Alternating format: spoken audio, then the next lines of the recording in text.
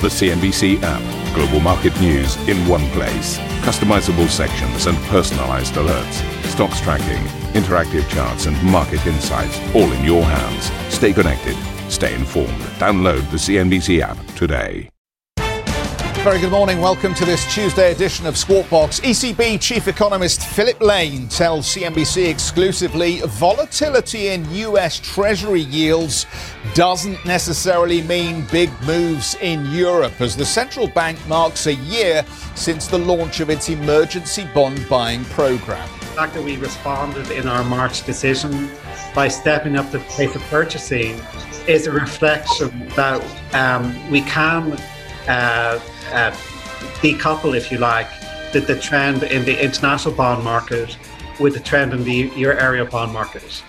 US Treasury Secretary Janet Yellen and Fed Chair Jerome Powell prepare to testify before Congress, facing another grilling over the country's $1.9 trillion pandemic relief bill.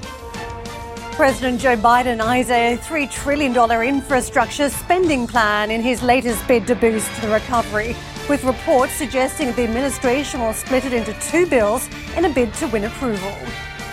China strikes back after the US, EU and UK impose sanctions over its treatment of Uyghur Muslims, calling on Brussels to correct its serious mistake.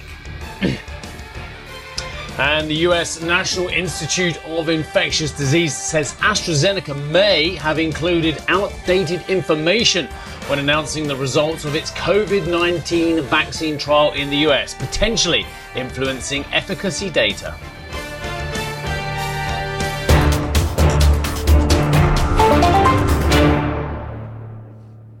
So a big welcome to the programme at The Wall this morning, because as markets fixate on rising Treasury yields, some interesting messaging coming from the European Central Bank about how it intends to keep interest rates low in European sovereigns. The chief economist, Philip Lane, has told CNBC exclusively that the central bank is launching a, quote, substantial and consistent ramp up of its emergency bond buying program as it looks to stave off those rising bond yields and keep borrowing costs down. It comes as the ECB announced it had bought more than 21 billion euros worth of bonds as part of its PEP program in the week to March 17th, its highest rate of buying in over 3 months. Well, Annetta caught up with Philip Lane for an exclusive interview and started by asking him whether markets should start getting used to such levels of intervention from the central bank. Well, as you know, the weekly data are always confounded a little bit by redemptions and, the week-to-week special factors. But it does reflect our commitment to have a substantial increase in the pace of purchasing. I wouldn't take any 1 week in isolation, but of course, if you average over several weeks, you will see this substantial increase in a consistent way. If you look at the situation on the bond markets, why are you so concerned? Because if you deduct inflation from the nominal rates, then I guess real rates are more or less not such a problem, right?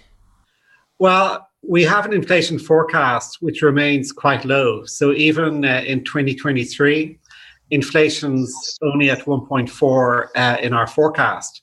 And in that context, essentially, we would like to see fairly low rates remaining.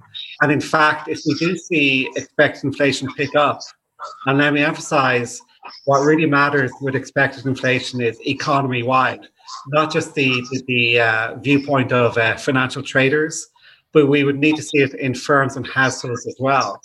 But ideally, that any inflation, any pickup in expected inflation, if it adds to inflation momentum, we welcome it. And I think you have to compare the nominal yields we see against the inflation forecast we have, which remains pretty low at 1.4 2 years ahead. Yeah. When we talk about inflation, the Fed clearly has opted for allowing overshooting. What would be your stance? Would you follow the Fed in that respect? Well, I think that's an interesting debate. And as you know, we have a strategy review and we're still in the middle of that.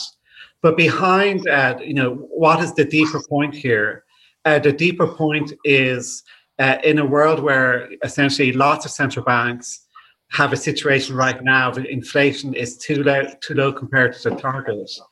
I think the universal emphasis and our emphasis has to be to make sure that monetary policy support remains in place until inflation is robustly where we want it to be. We've already given that forward guidance since September 19. We want inflation to robustly converge to our target. And if you like, that should provide enough guidance that monetary policy support will be in place until we see that robust convergence. Meanwhile, ECB President Christine Lagarde marked the one-year anniversary of the PEP programme in a blog post in which she hailed it for providing crucial support to citizens and markets at a time when the Eurozone was facing a, quote, full-blown financial meltdown. Lagarde went on to say that the ECB remains ready to adjust its bond-buying scheme as the ongoing spread of COVID and slow speed of the vaccine rollout continue to hang over the Eurozone economy. Annetta asked Philip Lane whether stronger recovery trends in the United States could lead to a decoupling between treasuries and euro area bonds. This is essentially, very much on our minds.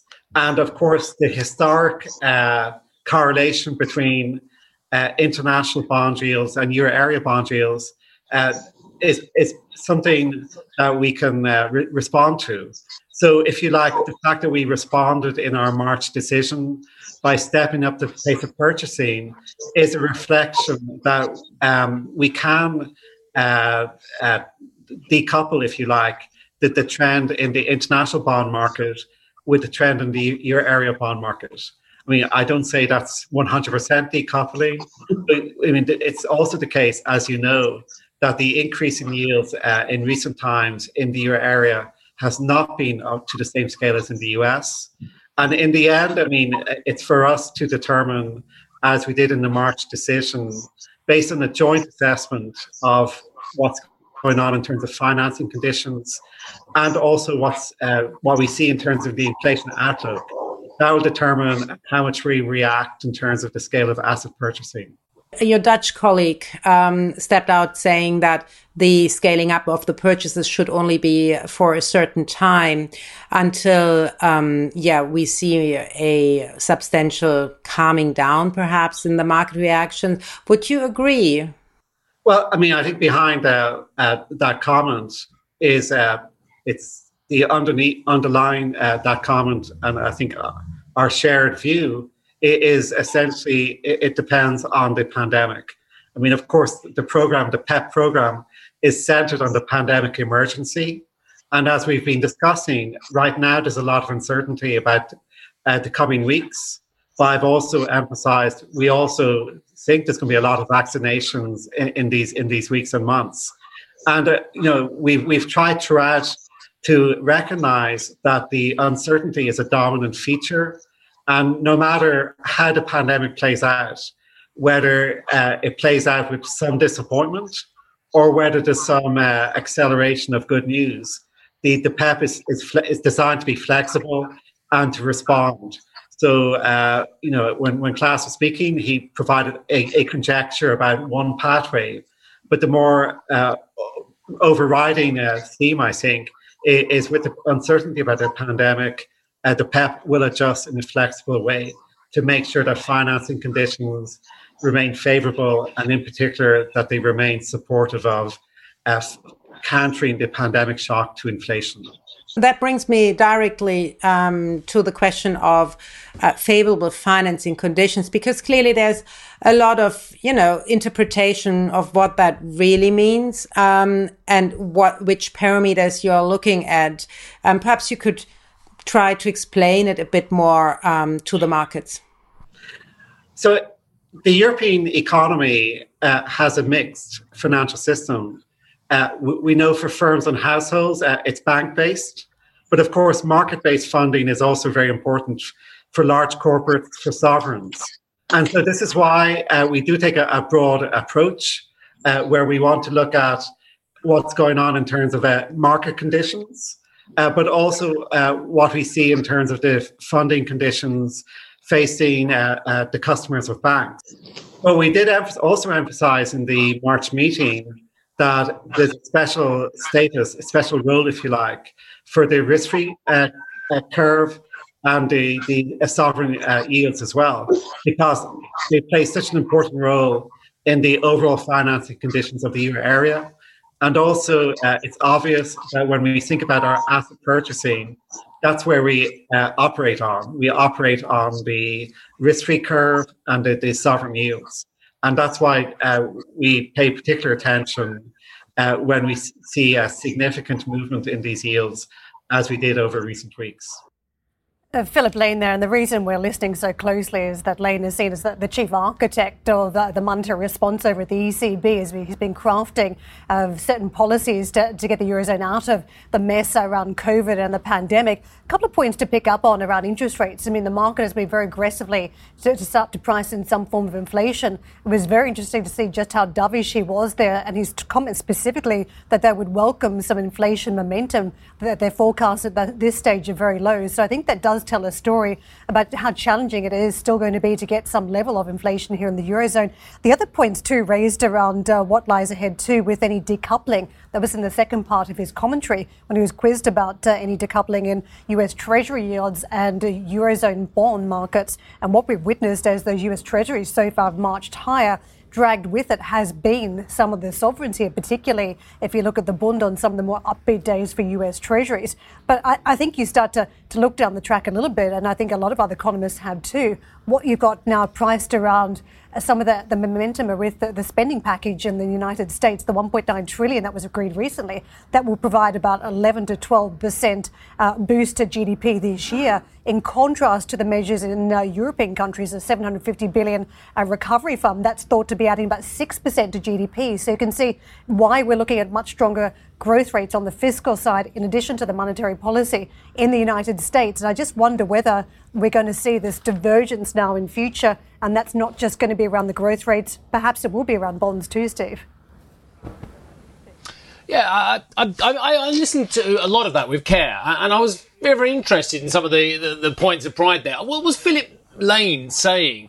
That the decoupling is a good thing or a bad thing? Because if he was saying it was a good thing because we're not seeing the uptick in rates and perhaps the increase in financing costs in US T-bonds, we're not seeing that across the European curve as well. Well, surely one could argue that that's a bad thing, because the US uptick in the yield curve is a sign that people actually think that there is growth happening in the US economy, and that the policy is working on the unemployment front, or on possibly at some stage the inflation front as well. And so that the curve doesn't need as much manipulation as we're seeing in Europe as well. So when they talk about decoupling and hence volatility in inverted commas in the US yield curve, are we saying that's a good thing or a bad thing? The 200 basis point spread between bonds at negative 0.25 and treasuries at past 1.75 as well. Surely that's a sign of strength in the US economy and weakness in the European plan as well. Just one more point as well. One of the reasons why, of course, we are seeing decoupling is because we are investing, well, I say investing, I hope it's investing. The ECB is putting in via the PEP 1.85 trillion US dollars. Last week, 21.1 billion, I beg your pardon, euros worth of bonds were bought by the ECB. Since the start of this program, 18.1 billion euros per week. What are we getting for the money? Are we getting growth? Are we getting structural reform? Are we getting deregulation in Europe? Are we getting some form of unemployment improvement? Are we getting, well, what is what I want to know? So one, I have questions about what the decoupling means. Two, what are the European governments doing with this backstop in place that was originally put in by Draghi and now put in by Lagarde? Jeff knows the answers, I'm sure. Well, I don't know if I know the answers, but I can add to the commentary here. And I think it is the challenge of growth, Steve, that you and Karen have pointed out, which I think is the key thing for us to focus on. And it is the thing I think that the European Central Bank is most worried about here, because the market noise is around the yield curve movements. And my goodness, you know, we saw even the OAT, the 10-year French bond, dragged into positive territory in reaction to what was going on in the Treasury curve. The reason, of course, this is alarming to the European Central Bank and some European officials is it represents a tightening in financial conditions. And the fourth quarter of 2020 saw quite a dramatic outflow of capital from the euro area, from the Eurozone. And HSBC, I think, estimated that looked like something around 500 billion euros. But at a time when the bank is concerned that credit should be available for companies that need it, is concerned that countries should be recovering from the pandemic, capital outflow is not a good news story. And I'm not comparing Turkey per se with what's going on in the Eurozone, but we've already seen what's happening in Turkey because of concerns around capital outflow. And the ECB will be very aware of the potential consequences for growth and for economic activity. And the growth dilemma is even more pointed, I think, because of what's happening with the management of the pandemic itself.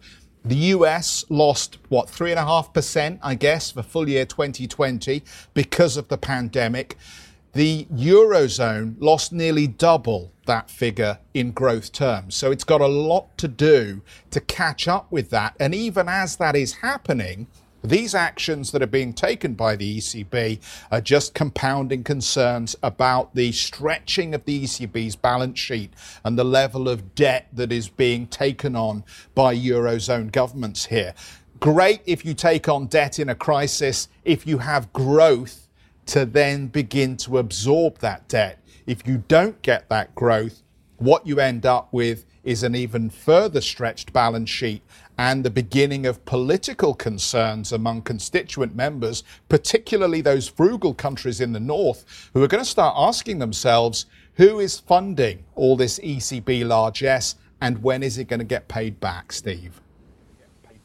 And what is that backstop being used for? Growth, one thing, but if you're laying the foundations to become a better economy, broader, you have structural change, you're building back better. There's the phrase of the moment as well. But we're going to carry on this conversation throughout the show. But if you want to also look at it in more depth now, whilst you're watching the show, I hasten to add, you can watch more of Annetta's exclusive interview with Philip Lane online at cnbc.com. Plus, we've got a great guest for you later on as well. We're going to have more on this European economic recovery, as well as the future of the bloc's international relations, perhaps with the British as well, when we speak exclusively with the EU Commission's Executive Vice President, Valdis Dombrovskis. We'll give you that one in around about an hour and 10 minutes' time. It's good to hear from the ever colourful Valdis Dombrovskis. We will engage with him, as Steve says, a little later on. Also, still to come, President Biden eyes a massive new infrastructure spending plan in his latest bid to boost the recovery. We'll have that story. And for more on our exclusive interview with the ECB's Philip Lane, you can check out the Squawk Box podcast.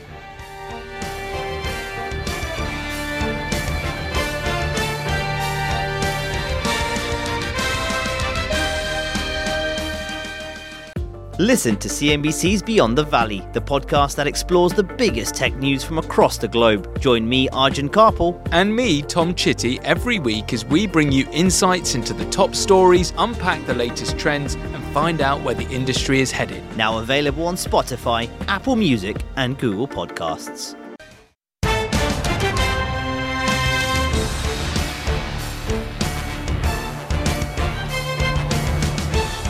I'm very conscious on Squawk Box that we've just talked all about monetary policy, and I think there are some of you out there who feel that we need to redress it with a big chat about fiscal. So why don't we do that now? The White House is considering a sweeping, wait for it, $3 trillion infrastructure spending plan in a boost to the recovery, that's the bid anyway, and reduce economic inequalities. The package could be split into two parts, according to NBC News. One bill would aim to bolster manufacturing and reduce carbon emissions, whilst the other would include heavy investment in education. So the Treasury Secretary Janet Yellen said the recent $1.9 trillion COVID relief plan will support growth and potentially lead to full employment next year. That's interesting. I will come back to that. In prepared remarks ahead of her testimony to US House lawmakers later today, Yellen added she's confident the foundations of the American economy will be strong when the pandemic is over. Well, back to monetary policy now, because the Fed chair, Jerome Powell, says the US economy has improved, but warned the economy and the recovery is not complete just yet. In a prepared statement ahead of a congressional hearing, Powell will add the country has bounced back from the depths of the crisis more quickly than expected. Meanwhile, speaking at a BIS, Bank of International Settlements panel on cryptocurrencies, now Powell also said the Fed has begun early research into issuing a digital coin. Crypto assets, they're highly volatile, see Bitcoin, and therefore not really useful as a store of value, and they're not backed by anything. They're more of an asset for speculation. So they're also not particularly in use as a means of payment. It's more a speculative asset that's essentially a substitute for gold rather than for the dollar. To move forward on this, we would need buy-in from Congress, from the administration, from broad elements of the public. So when we haven't really begun the job of that public engagement. So you can expect us to move with great care and transparency in considering a CBDC. So that's Powell. I just want to mention something very quickly before I forget, because you know what it's like when you're my age. Yellen said in her prepared testimony, we could potentially have full employment next year, yeah? Now, don't forget, we're not expecting interest rate hikes till the end of 2023. Anyone else want to work that one out for me? So we're not going to have the inflation, which is going to take us to a position in 2022 where we need an interest rate hike, but we are going to have full employment, which is one of the criteria for a rate hike. Anyway, I'm confused. I don't know if you are. Jumana will discuss digital currencies, central banks, and more with the BIS General Manager, Agustin Carstens, and bring you that interview exclusively from 700 CET. You've got to wait till tomorrow for that one, though, Karen. Yes, on pause. Let's wait to see what he has to say. I want to move on to the US markets. A little bit of storytelling around what played out yesterday, away from the green you saw splashed up on the three major indices. It did feel as though some of this rotation trade has run into some fatigue, and that was evidenced in what you saw in the banking stocks. A pullback in the S&P Bank ETF down 3.5%, in contrast again to some of the support shown for the technology names and big moving stocks for the Dow, Microsoft, for the S&P, and for the Nasdaq it was Apple. So big technology names that have played a fairly significant role in the buyback that you've seen on markets, money going back into technology initially as we saw the bounce in markets. So just worth noting the Nasdaq again, an outperformer, 1.2% pop. Tesla, one stock to watch, of course, too, in the trade. But what we're talking about around this date too is that this is the date 12 months on that marks the trough in the cycle, that real low point as we fell very aggressively on the back of the pandemic news and the realization about just how difficult the economy would be as a result of the pandemic. Let's take a look at what we've had on some of the better performers, because energy has been a real standout performer in this recovery phase. You can see 100 and 102% to the upside.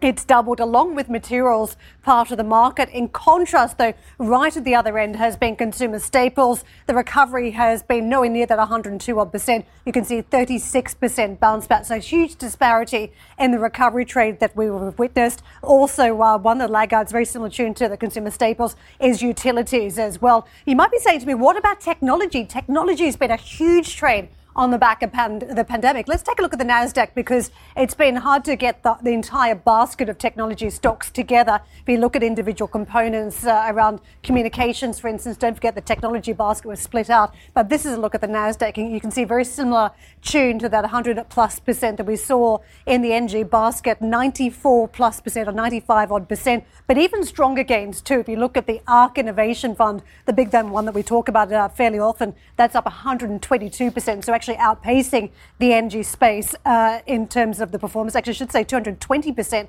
even stronger than that. And the S&P Retail ETF, another huge component that's rallied hard, has been up 234%. So there have been much stronger performers than some of these that you're seeing just on the overall Nasdaq.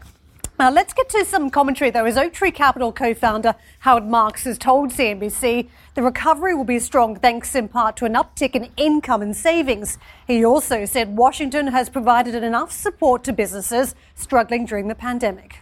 Any company that has difficulties in this environment deserves to be distressed. The bailouts have been generous. The liquidity has been rife.